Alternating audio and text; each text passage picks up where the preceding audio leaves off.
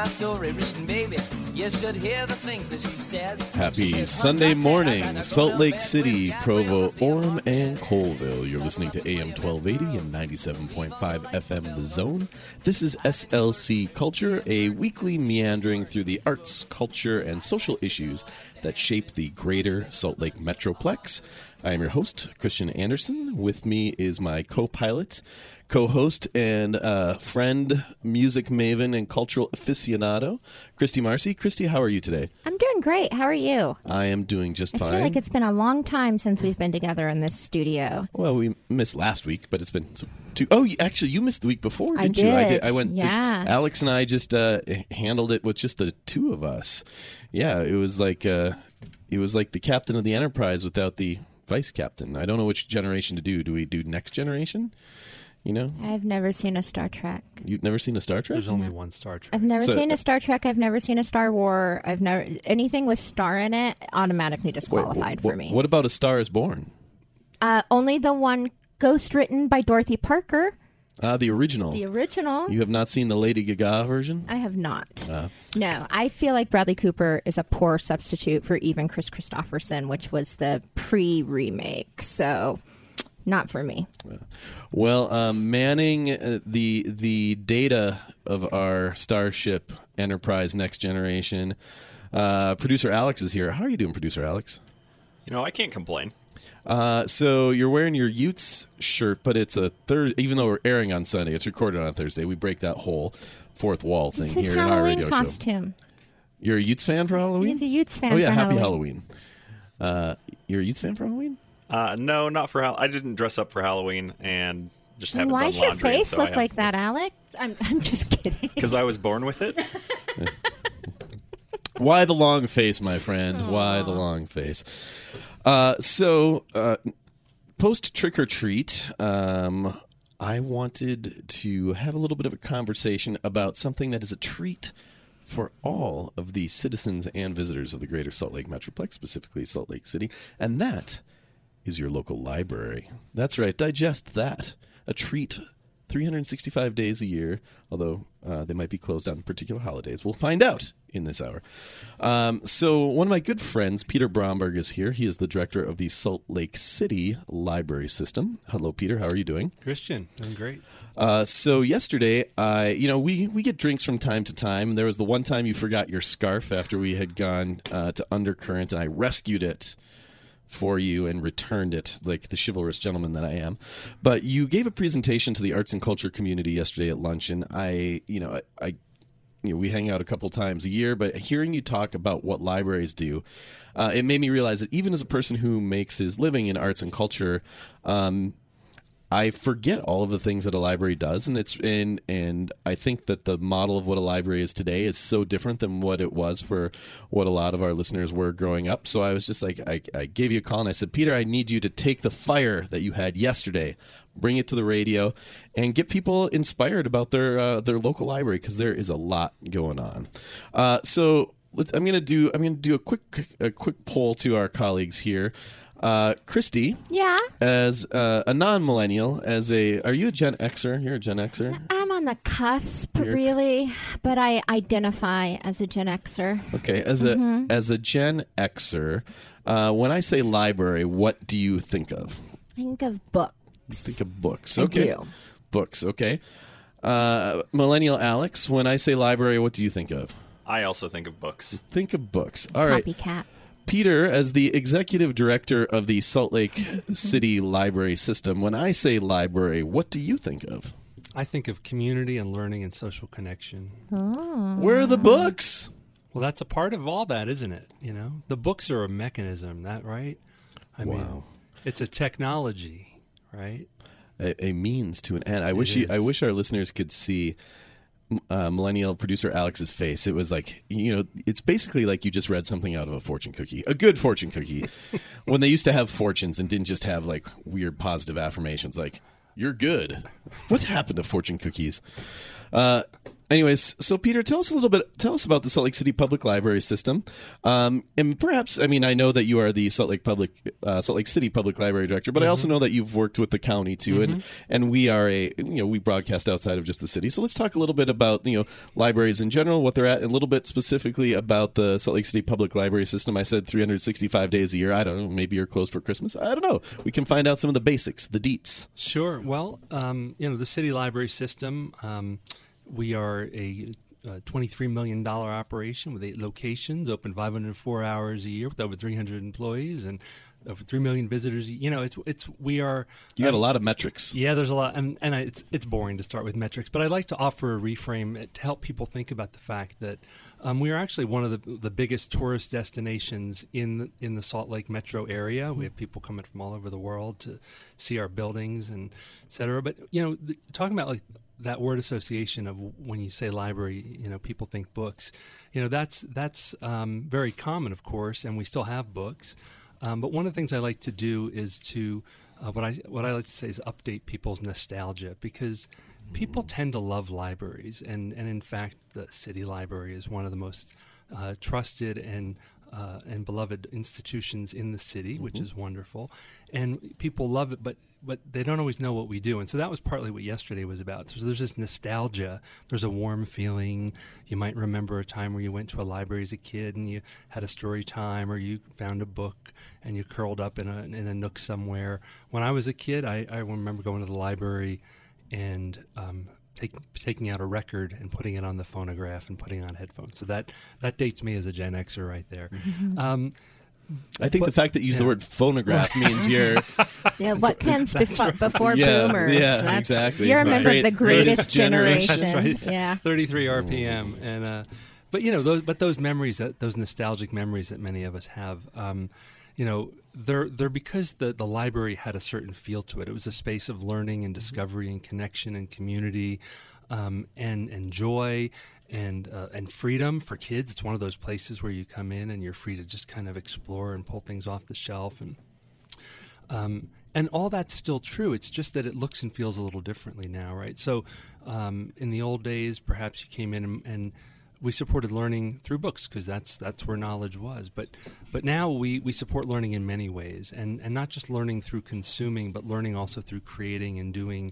So we have things like creative labs, where if you come into the downtown library or one of our branches, you might find a professional sound booth where we could be actually recording this interview in the sound booth, and there KRCL and other radio stations will broadcast out of there, and I invite you guys to do the same some Saturday morning. Hear that, Producer Alex? Yeah, you could go come down on and down. actually polish up your game a little There you bit go. so you can get a bit quicker on the buttons, and do some practice. And I probably need it too. So, as a matter of fact, when we're done here, why don't we all head over and maybe we'll record like a cover of Moxie Fruvis together. Yeah, sure. But yeah, people are recording albums, podcasts, oral histories, but also there's video editing and 3D printing, and we have sewing machines and video cameras, and it's all sorts of ways in which we're helping people to learn, but not just again through consuming, but also through creation.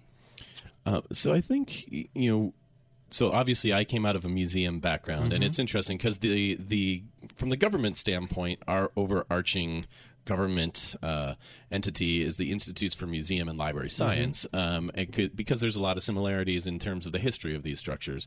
I always say that sort of libraries were a place of informal learning that was sort of based historically on texts. Museums were areas of informal learning that were historically based on objects, and there was overlap of that. But as the rise of the internet and the way that we consume information now, both of those institutions are kind of melding together, and it's how do you fuse in experiential learning, and a broader sense of, to your point, of a community center and a safe place, as opposed to sort of what the pillars of our field were.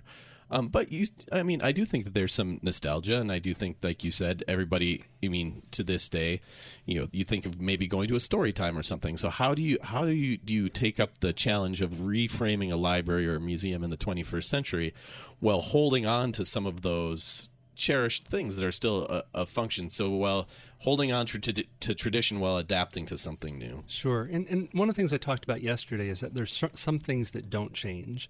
And those are our values and our mission. So we're about learning, we're about community, we're about connection, we're about exploration, we're about discovery.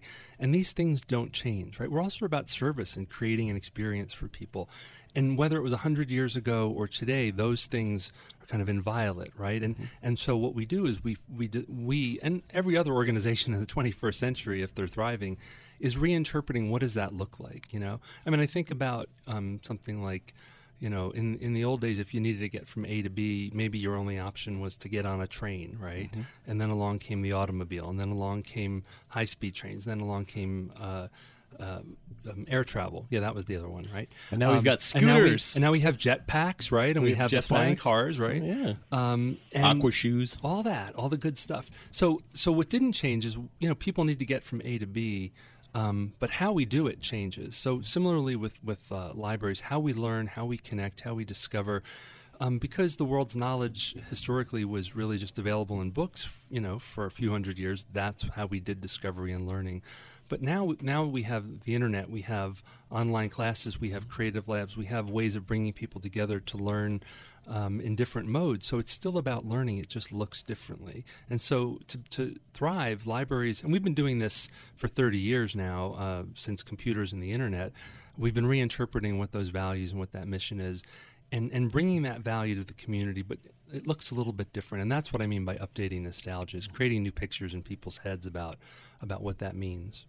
So, Christy. Yes. I'm going to ask you a three-part question in the tradition of I'm from Minnesota, the Lutheran three-point sermon. So I already asked you, like, when I say an association of library for your books, but what are some of the first memories that you have of being an active library user? And then I guess it's just a two-part one. Let's do three. Your own children, you know, one of whom is now in college. Mm-hmm. You know, how did you think about the resource of a library for your kids as they've been growing up? And then lastly, part three, and how do you use the library now? So past the ghosts. I need to take notes. The ghosts of past, present, and parenting, and currently. So. I had an interesting, but I don't think unusual relationship with the library when I was a kid. I grew up in a town that had a Carnegie library, and I had a mother who was largely not around. And so I spent a lot of time kind of being parented by librarians in the absence of my mother. So I learned to read quite young and would just spend hours kind of keeping to myself in the corner of the library. There's actually a really great This American Life about libraries, and one of the women who works for This American Life now talks about how she didn't realize that her family was homeless until she was much older, because she didn't realize that they were staying in the library for so long because they had nowhere else to go. And then, like, she reconnects with the library, and it's really lovely, and I would encourage everyone to watch it or listen to it. My experience is not quite that drastic, but I spent a lot of time in libraries as a kid. As a parent, like, my kids did story time and that sort of stuff at the Smith Library in South Salt Lake, because that was the one that was within walking distance of where we lived at the time. I, much to my dismay, did not raise readers. Neither of my kids are readers. But I am. And so I still use the library quite a lot. I really love the Libby app that will deliver books directly to my Kindle. That's my favorite thing in the world. I used to, before I realized that the public library had an app that would do ebooks. I spent probably what I have to imagine is like a moderate to severe cocaine habit's worth of money on ebooks. So I'm very grateful for the library's Libby app. Well, we had a couple different things to follow up with there, Peter. Let's start with the Libby app, because I don't even know anything about it. So let's roll that into, perhaps we're talking about 21st century technologies. We've got Millennial Alex behind the board. And what are some of the things that our fancy phones can do to access the library better? Sure. Well, this gets to your question too about being open 365 days. So our physical buildings, which are open not quite 365 days. But we do have the app, which on our website, where you can actually get things like ebooks and audiobooks and access classes like lynda.com and download local music through Hum, which is Here Utah Music. We have 100 albums of local music up there. That is accessible 24/7. So that is an extension of the library that goes right into your home, right into your pocket. The Libby app it's a fantastic app, and actually for people who have both a city library card and a Salt Lake County library card, and we honor each other's cards. You can get ebooks and audiobooks through the Libby app for either. So if you look in one of our libraries and it's not available, you can grab it from the other library. And it's just a way that you can download ebooks, audiobooks, quick and easy. You can place holds on them. You'll just get a little notice when they're available. And again, it's just a way of extending that. We've always provided books and reading, but here it is in your pocket, and it's available in whatever format you want to download it in: music, books, audio, etc. You're listening to AM 1280 and 97.5 FM The Zone. This is SLC Culture. With us today is Peter Bromberg, who is the Executive Director of the Salt Lake City Public Library System. He sits atop his ivory tower in the main library building that Moishe Softy designed, looking out. Speaking softly. Yeah. You have to say, Peter, you have a great library voice. Oh, thank you. Here, Yeah. I should really be speaking from down here. Yeah. But, Christy, another one of the things that you just said, and I remember this from yesterday, is libraries is stepping in for not necessarily either parenting or social services.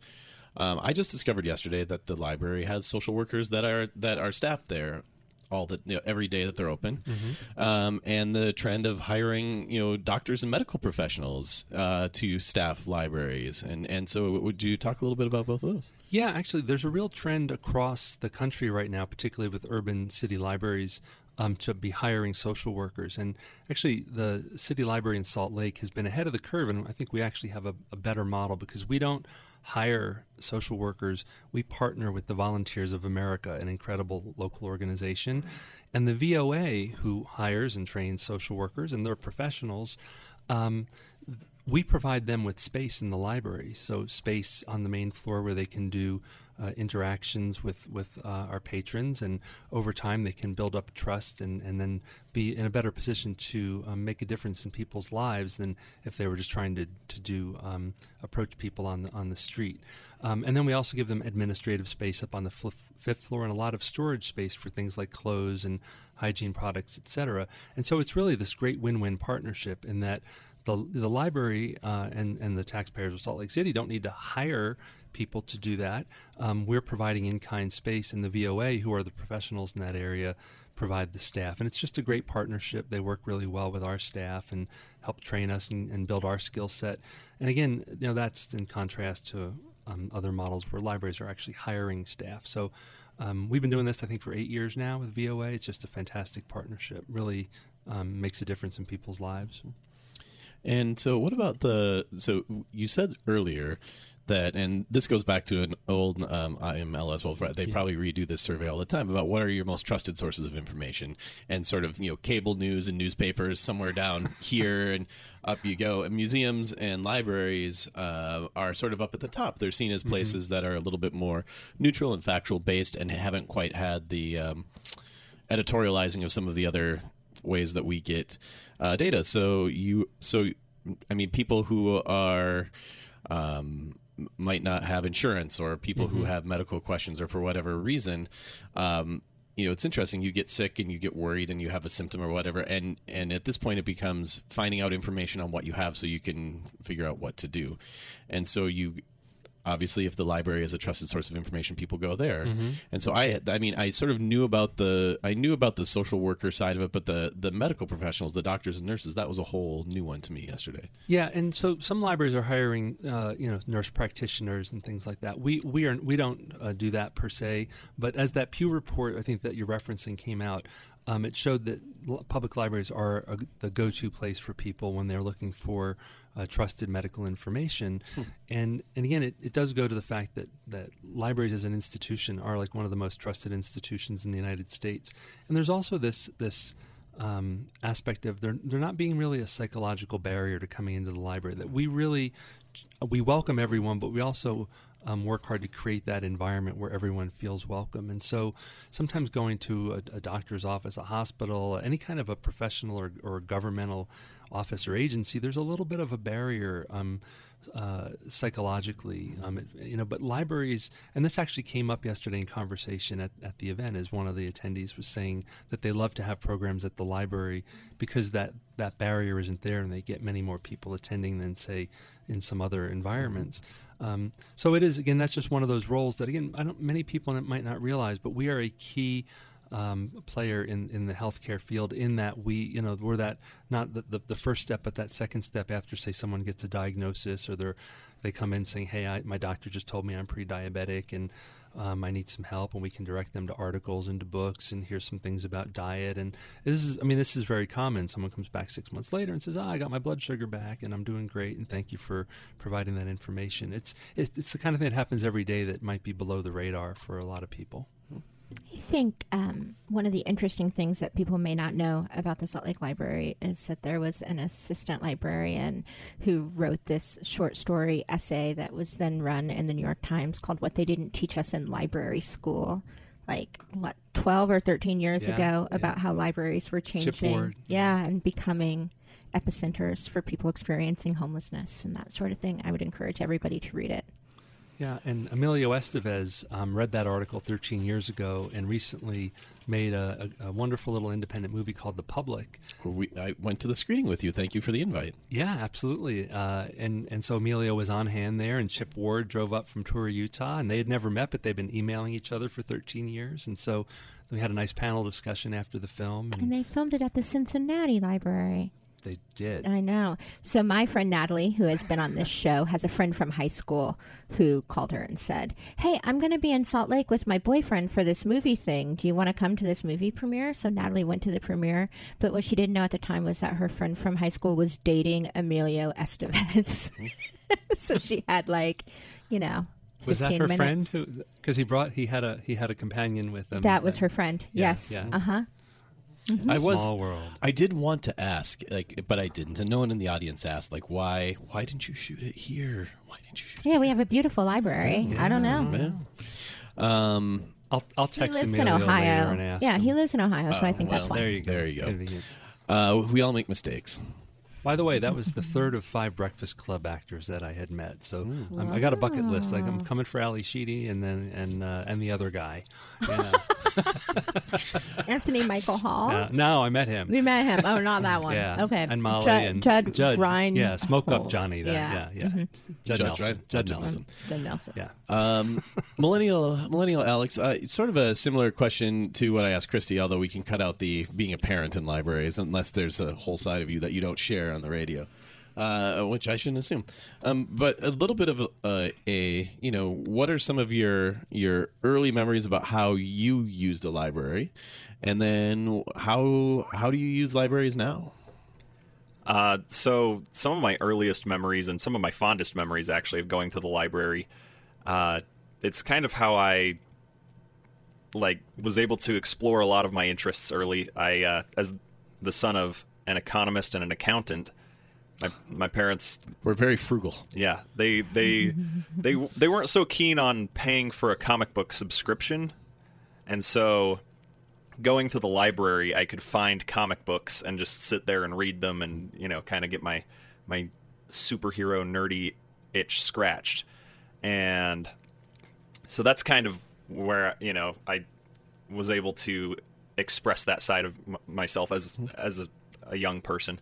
And unfortunately, for the second question, I don't think that I've had too much experience recently with a library. And so, but, this is I just downloaded the Libby app. Yeah. And so, this is something that I'm looking at changing because I am interested in going again and re-experiencing a lot of these things. I just haven't been recently. Well, how long have you been out of college? I've been out of college for 3 years now. I have a hypothesis that the way that you use a library during college is very different than at other points in your life. I don't think that the libraries, at least in my experience of my years of college, have quite the same community center aspect. They're quieter study spaces, and they're definitely more reference material for people who are studying. Sure. And so I think when you get out of school, it takes a while to sort of retrain to what a library. That is my unscientific hypothesis. Well, Christian, you're a very smart guy. Oh, but 2 points about that, and one is that historically that's been the trend, is that we have people who come to public libraries right up till they go off to college, and then after they get out of college, we kind of lose them until they become parents again. And that's historically. What's interesting is over the last 5 to 7 years, there's actually was a Pew report about this, that millennials are now the largest using demographic using public libraries.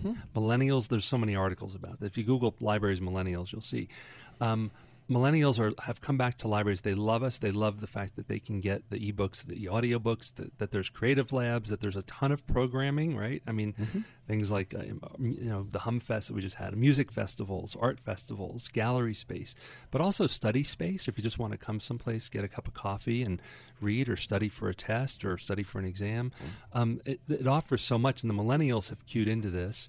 And I could hypothesize why that might be. And I think, unfortunately, part of it is that, millennials are in an economy now that's unlike the economy that their parents were in at the same age, right? Where student debt is just through the roof. And so I think part of that is that that libraries have changed and are much more vibrant places.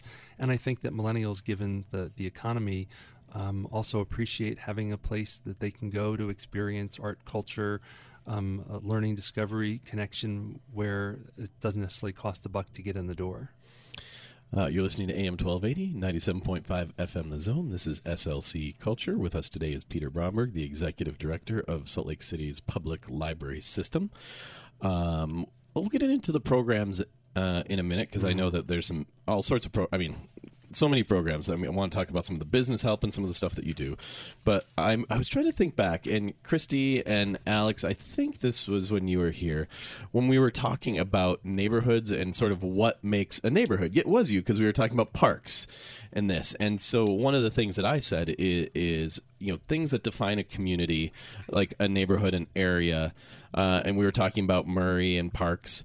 And I was sort of saying that, growing up at in this town in Minnesota, one of the things that sort of hit my community hard was losing its post office, because a post office was a marker of a particular community, in that you had a post office. But the library, I think, is another one of those markers. I think that a library has a strong tie to a particular neighborhood and a community, and in a sense that losing a library or adding a library has a disproportional pull to what the fabric of a neighborhood than a restaurant, a coffee shop, a gas station. There's actually a great example of this happening in Salt Lake County right now, because when they tore down the Granite High School in South Salt Lake, people were very upset. It was an old building, and by all accounts, it had to come down.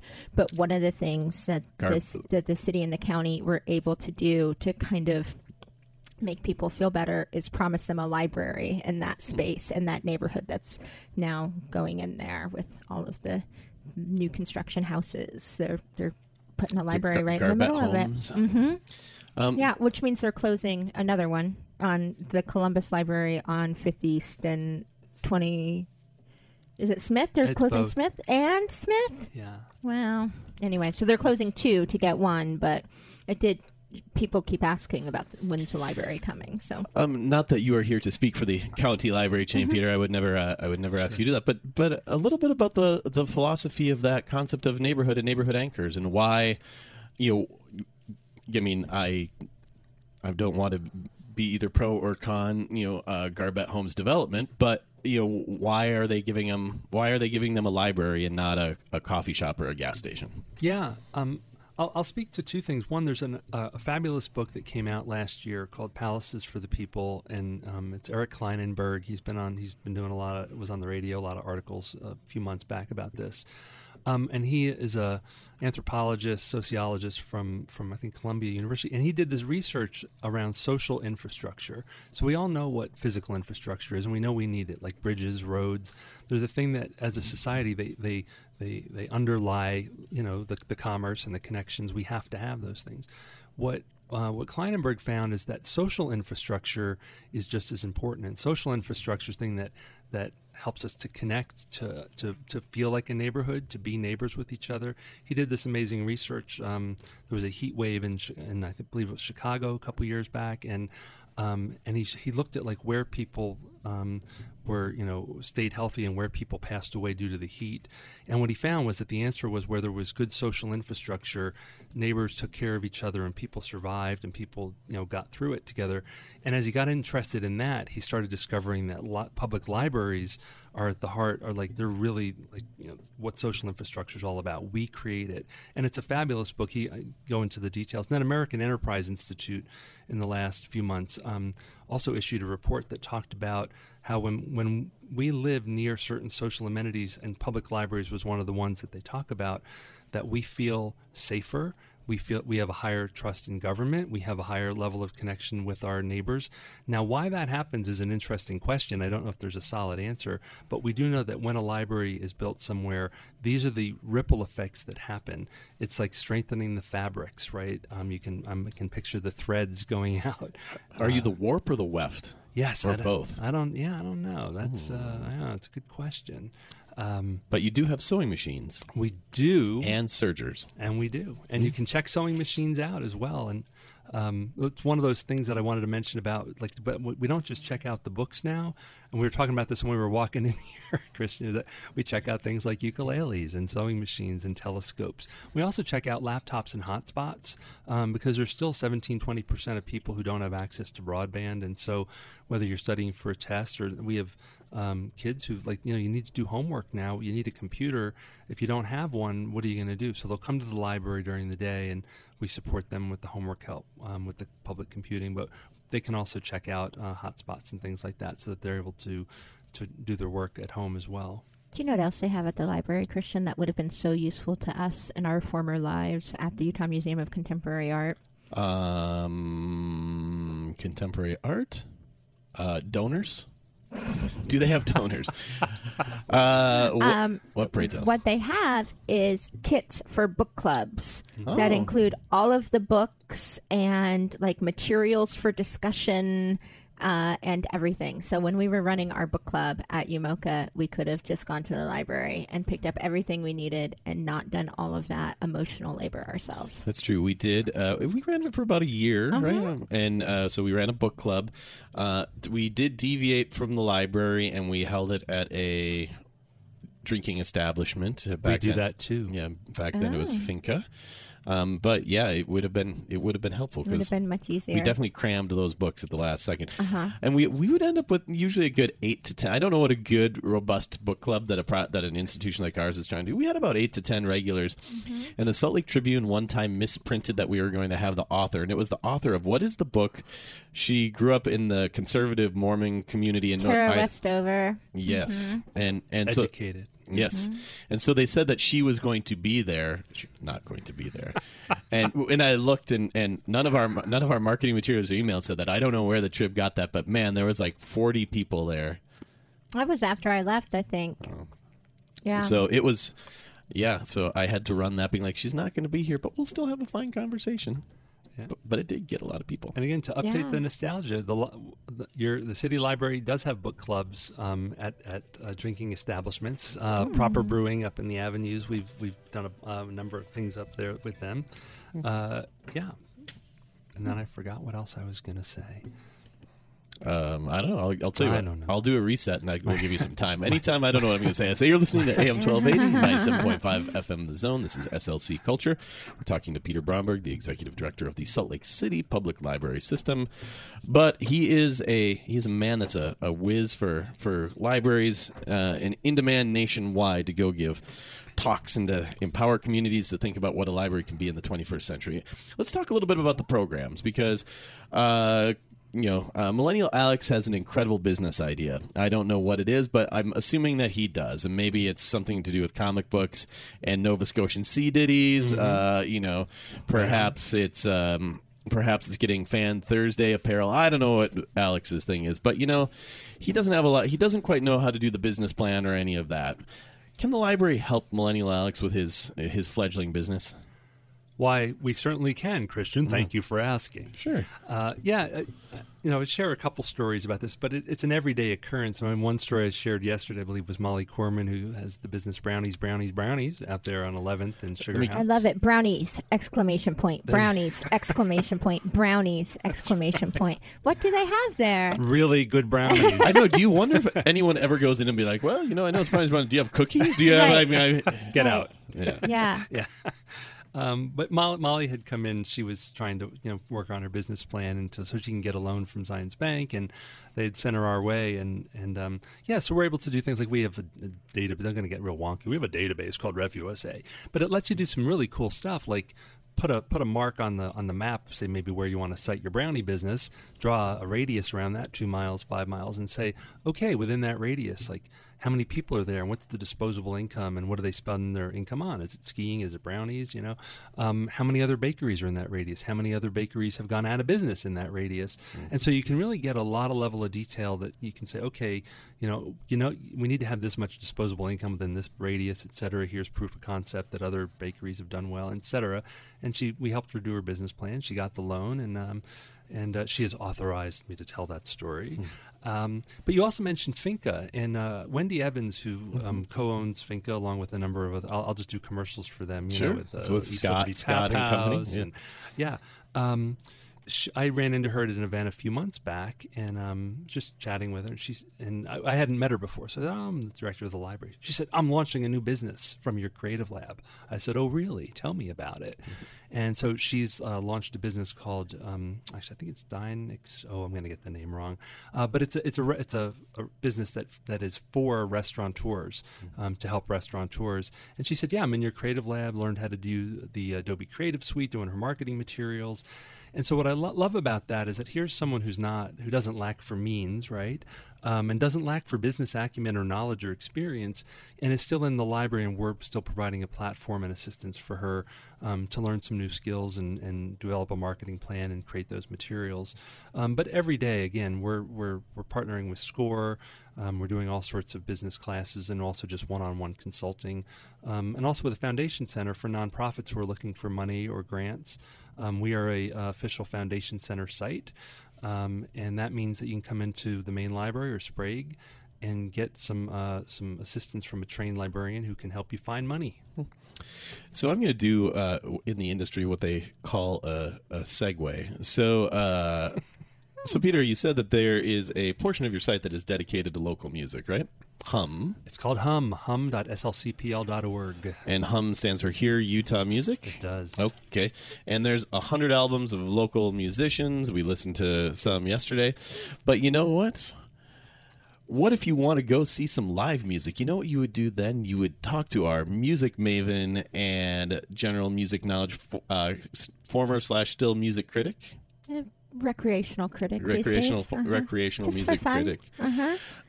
Christy Marcy to tell us what to go, to do, to see, and to hear on the to do and don't do for music and entertainment around Salt Lake City. There's not a lot this week. I've got to be honest. I was surprised because last week I went to 4 shows in a row or something like that, which is why I'm still so tired today. It takes a lot of recover for me. But there is a couple of things. So Tuesday, November 5th, Rah Rah Riot is at Urban Lounge. Friday, November 8th, Brent Cobb, and I like the name of his band, so it's Brent Cobb and Them, the country guy. He is the cousin of the well-known and respected producer Dave Cobb. So Dave Cobb has produced all of his albums. I just know Korn on the... Very clever. That's at the Stateroom. That same night, the 8th, Nako and Medicine for the People is at the Depot. They headlined Red Butte earlier this year. And then November 9th, and the only reason I'm mentioning this at all is because last week I cheated on us. I went to a live recording of another radio show last week. I know. I went to Wait, Don't Tell Me at the Echoes. Oh, okay. Well, that's okay. So, right. Like, it's on my laminated list of 5 radio shows I would cheat on this one with. So, Yeah, no, I mean, Wait is based out of Chicago, right? that's right. Yeah, I mean, I'm a Utah 9, but I'm only like a Chicago 7. Like, it's okay. I gotcha. Yeah, So- that's a good looking radio crew there. So speaking of that, one of the panelists the night that I went to Wait, Don't Tell Me was Bobcat Goldthwait, and he mentioned the band the Aquabats, and they are, and producer Alex loves the Aquabats. He was saying, is that a Aquabat hand? he was very Yeah, excited. this is the Aquabats hand sign. Yeah. It's the little bat. Are they're a Utah County Provo? Yeah, that's what Bob, like, of course, anytime anybody comes to Salt Lake, the Mormon jokes are unavoidable, right? And so he was saying that I guess he went on tour with the Aquabats at some point, and they are LDS, and he found it insulting that they never once tried to convert him. So anyway, they are playing The Complex on November 9th. I didn't say there were good Mormon jokes. I just said there were lots of Mormon jokes. No, my good friends Zeke and Annalicia were good friends of the Aquabats. I know they're popular here in the Utahs. So So you're telling me that you are 3 degrees of separation from Bobcat Goldthwait? yes. That's impressive. Yeah. How many degrees do you have? 7? Is that what it is? How many? 6 degrees of separation. But it's some sort of parabolic curve, right? I don't know. What? So why the Aquabats, Millennial Alex? Well, so I grew up a big ska fan, and the Aquabats back in the early '90s were ska. They were big in that OC. It's kind of the beginning of the third wave ska, and so that's kind of how I got into them. They've kind of transitioned out of that a little bit, but I always go to their shows because they still always play their old stuff. But yeah, me being the resident ska aficionado. Are you fighting someone else here for that title? Just out of curiosity. No, that's something that I don't think anybody would fight over.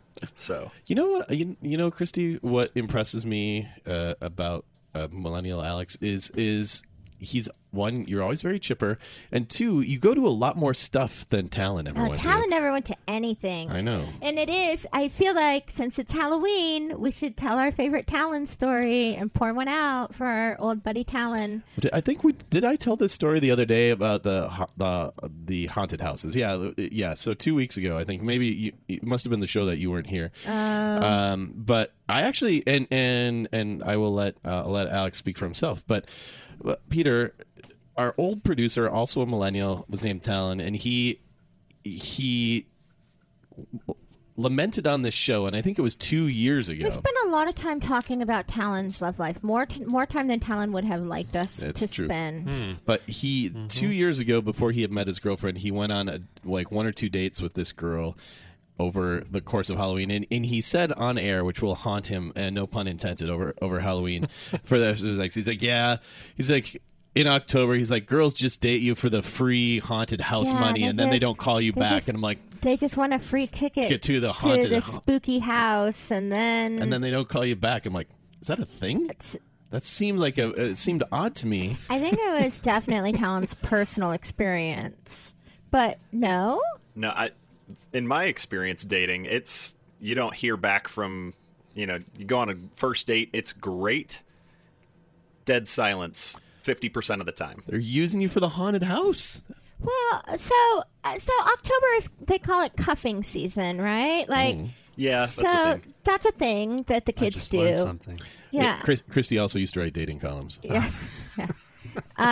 So cuffing season is like when it starts to get cold, and so you've had your summer of fun and freedom, and you want to like snug up next to someone on the couch and not spend the holidays alone and that sort of thing. So that's what the kids call cuffing season.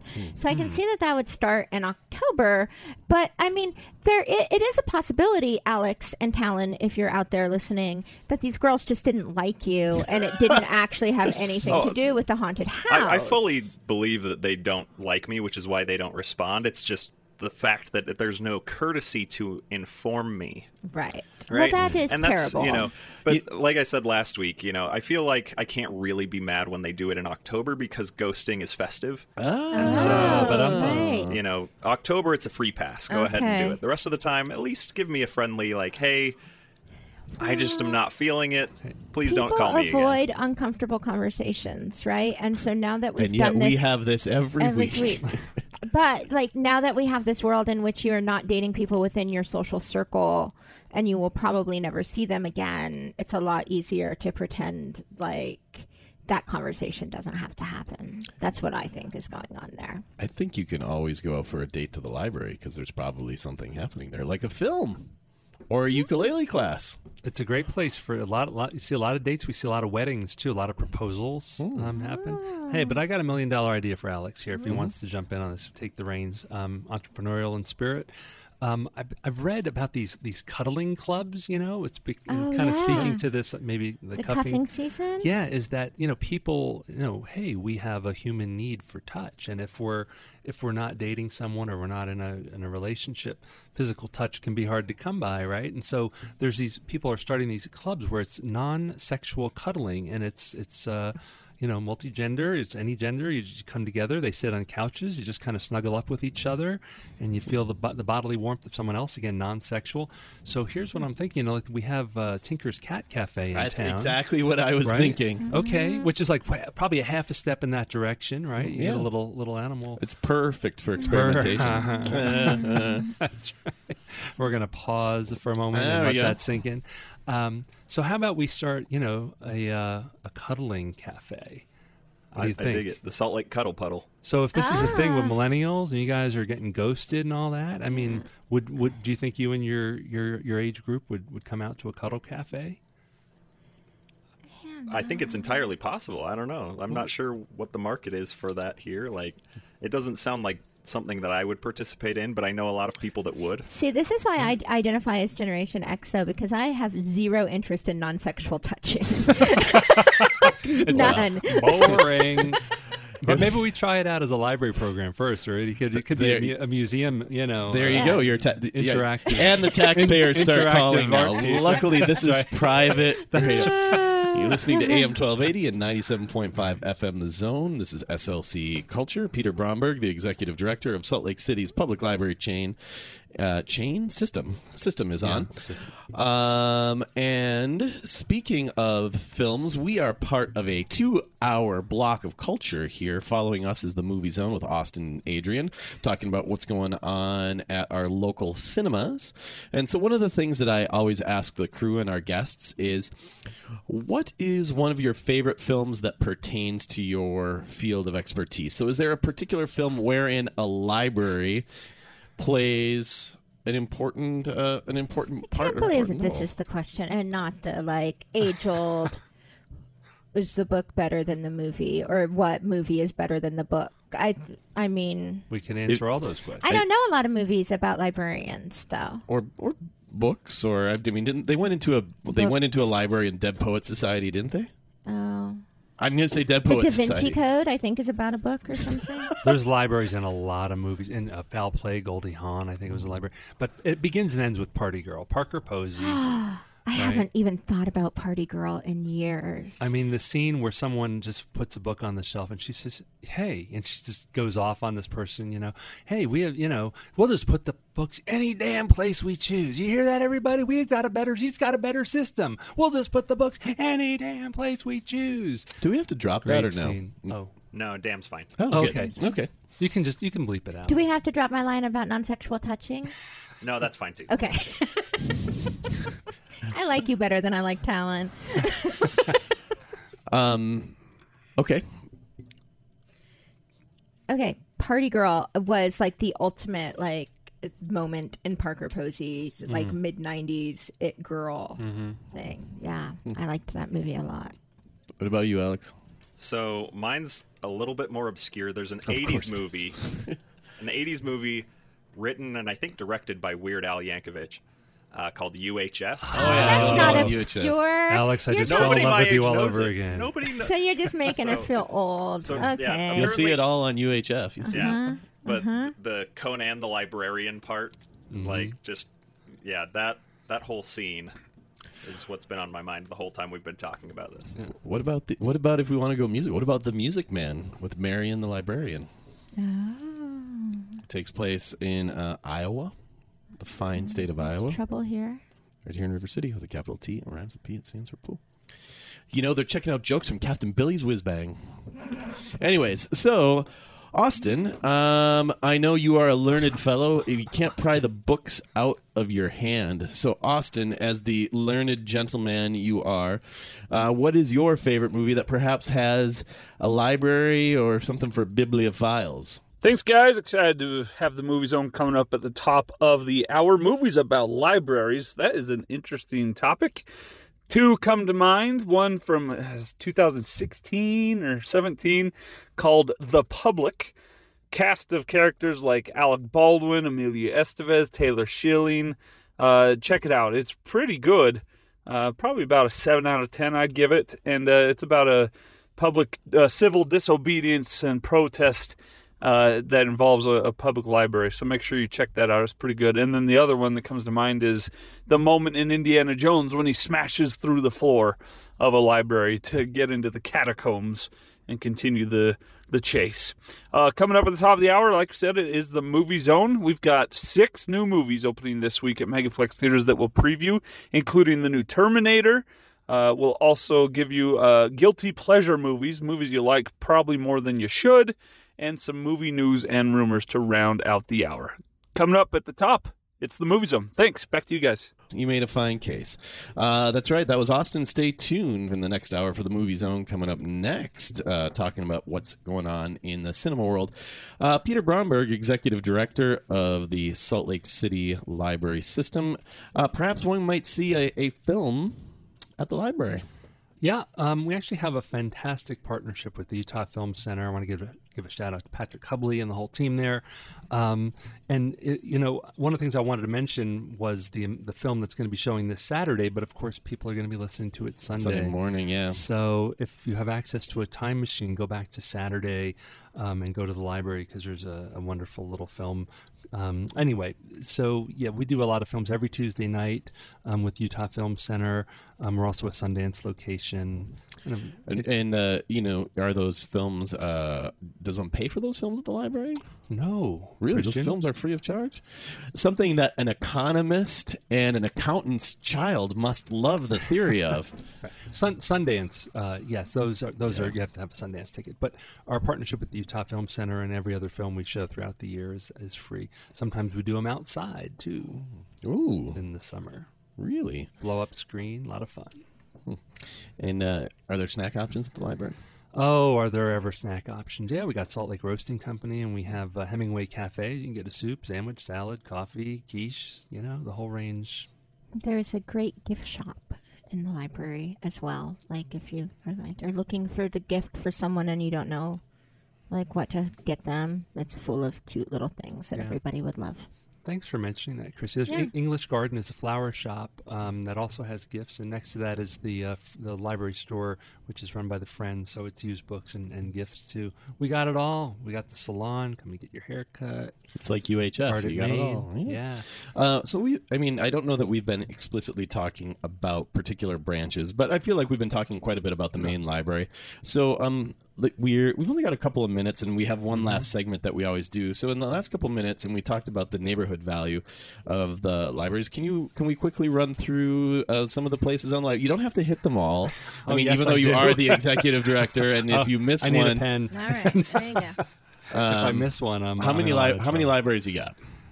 We have 8 altogether. Oh, well, then you should be able to do this. I'm already giving you the main library. I mean, that's like the star in a bingo card. You only got 7 more. Yeah. No. So yeah, we have Sprague in Sugar House neighborhood, which is currently under construction and renovation. But we're in the old firehouse right across from Fairmount Park. It's absolutely fantastic. Foothill Branch right up the road from there. In the Foothill, serve a lot of university and graduate students there. Sweet in the Avenues, great little branch there. Chapman and Day Riverside in Glendale on our west side. Glendale and Marmalade as well. That's the new one. Yeah, so Marmalade and Glendale being our 2 newest. Our our two newest branches, and Chapman being our Carnegie Library that we celebrated 100 years last year and gave it a real nice refresh there. Took a lot of care of that building. Yeah, bless our steel baron, railroad barons of 4 years of yore. That's what I'm looking for. Like I said, I grew up in a town with a Carnegie Library, so Yeah, me too. There's nothing like one. nothing like it. To Andrew, may he rest in steel or whatever. It was because of that library that I applied to Carnegie Mellon when I was looking at colleges. But then my parents said I couldn't go out of state. So Sorry. Sorry, we got your hopes up I with our know. Carnegie Library. I know. Okay, did we touch them all?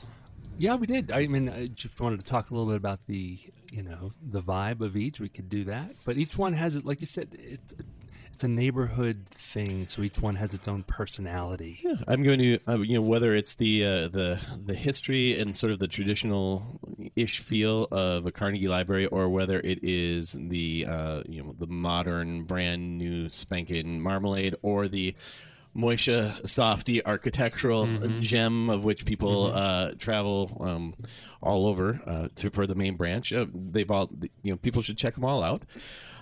It's our last segment, Peter, and so I don't know if you'll agree with me, but being in the arts and culture vibe, I feel like our state does a great job at the state level and even at the county level of marketing Salt Lake City as a place that you fly into, but then you rapidly get in a car and you go to national parks or you go skiing. Like, we don't do a great job, I feel, of saying that Salt Lake City, the greater Salt Lake area, is a place to come as a cultural destination.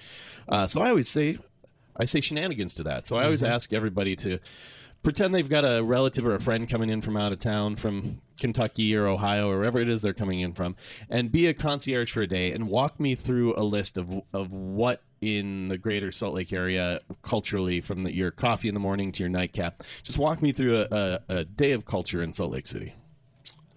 Wow, that's a great question. I got to give the library a shout out there, of course, right? And I think, Salt Lake City, I think, is a wonderful, walkable place. And actually, we just had a few hundred librarians in town for the Urban Libraries Council annual conference. That's why the bars were so rowdy. Right on. Absolutely. All those hot girls in glasses. Yeah, but men don't make passes at girls who wear glasses. Seldom. They seldom Sorry. make passes. Yeah. And so when I've had friends and colleagues in town, one of the things I like to do is actually just take a day just to walk around the city, because the architecture is fantastic. There's a lot of historical buildings. And some of the key places to go, of course, Temple Square is a must see. Even Brigham Young's original home is there. Umoka is of course a must see visit. The Leonardo is depending on what's happening there. Taking a film at the Tower Theater or the Broadway for the film aficionados. This is one, like, I feel like I'm not going to go up to Ensign Point. I'll give you a couple more focus questions. Yeah, sure. So you're taking somebody out to dinner, but it's a special occasion. It's a graduation and anniversary. Okay. What's your special occasion dinner spot? So now you're going to put me on the spot and name. Yeah, everybody does. Sure. Okay. Well, some of my favorite go-tos are certainly Mazza. Can't go wrong, either the one on 15th or 9th and 9th. Love going out to Bombay House for some good Indian food. Love going to White Horse and Whiskey Street. On Main Street? So had some friends in town, and we had a beautiful dinner at Cafe Molise. Wonderful location. I'm sure I'm going to get bit here for not mentioning. Last but not least, where does Peter Bromberg go for the nightcap? For the nightcap, I'd say Whiskey Street has been one of those places I've been going a lot more. In my neighborhood, Ruin, this fantastic little bar there, Amy Leininger. Shout out to Red and Amy, great people. Absolutely. Yeah, Undercurrent. Trying to think Where I rescued your scarf from. You did, and I'm eternally grateful. That's I'm why a I'm on the hero. show, because I owed you one. There you go. I Because of have the to scarf. imagine, not to make you feel bad, Peter, but you can't be the only man who's lost a jaunty scarf in Undercurrent, knowing their clientele. It has to happen a couple times a week at least. So. Well, the takeaway from this is hopefully you've got your library card. If not, go get it. And there's something going on at the library for you, whether it's a ukulele, a book, a sewing machine, a class on how to start a business, or a makerspace. Cut a new demo, a record. There's something going on down there. Peter, thank you so much for being here today and for repping the Salt Lake City Libraries. Christy, thank you for being my steadfast partner week in and week out. Millennial Pleasure to Alex, be here as always. you're picking up more and more. You're picking up more and more slack. I know that when I finally retire, I think you're going to take Christy's chair. I can see you. I can see you moving into talent. You've what got to. happens to me in this scenario? You move into this chair. Oh. Yeah. Oh, I thought I was just. No. Oh, okay. Anyways, you have spent another week listening to SLC Culture on AM 1280 and 97.5 FM The Zone. Stay tuned for Austin and Adrian in the Movie Zone coming up next, and we will talk to you next week.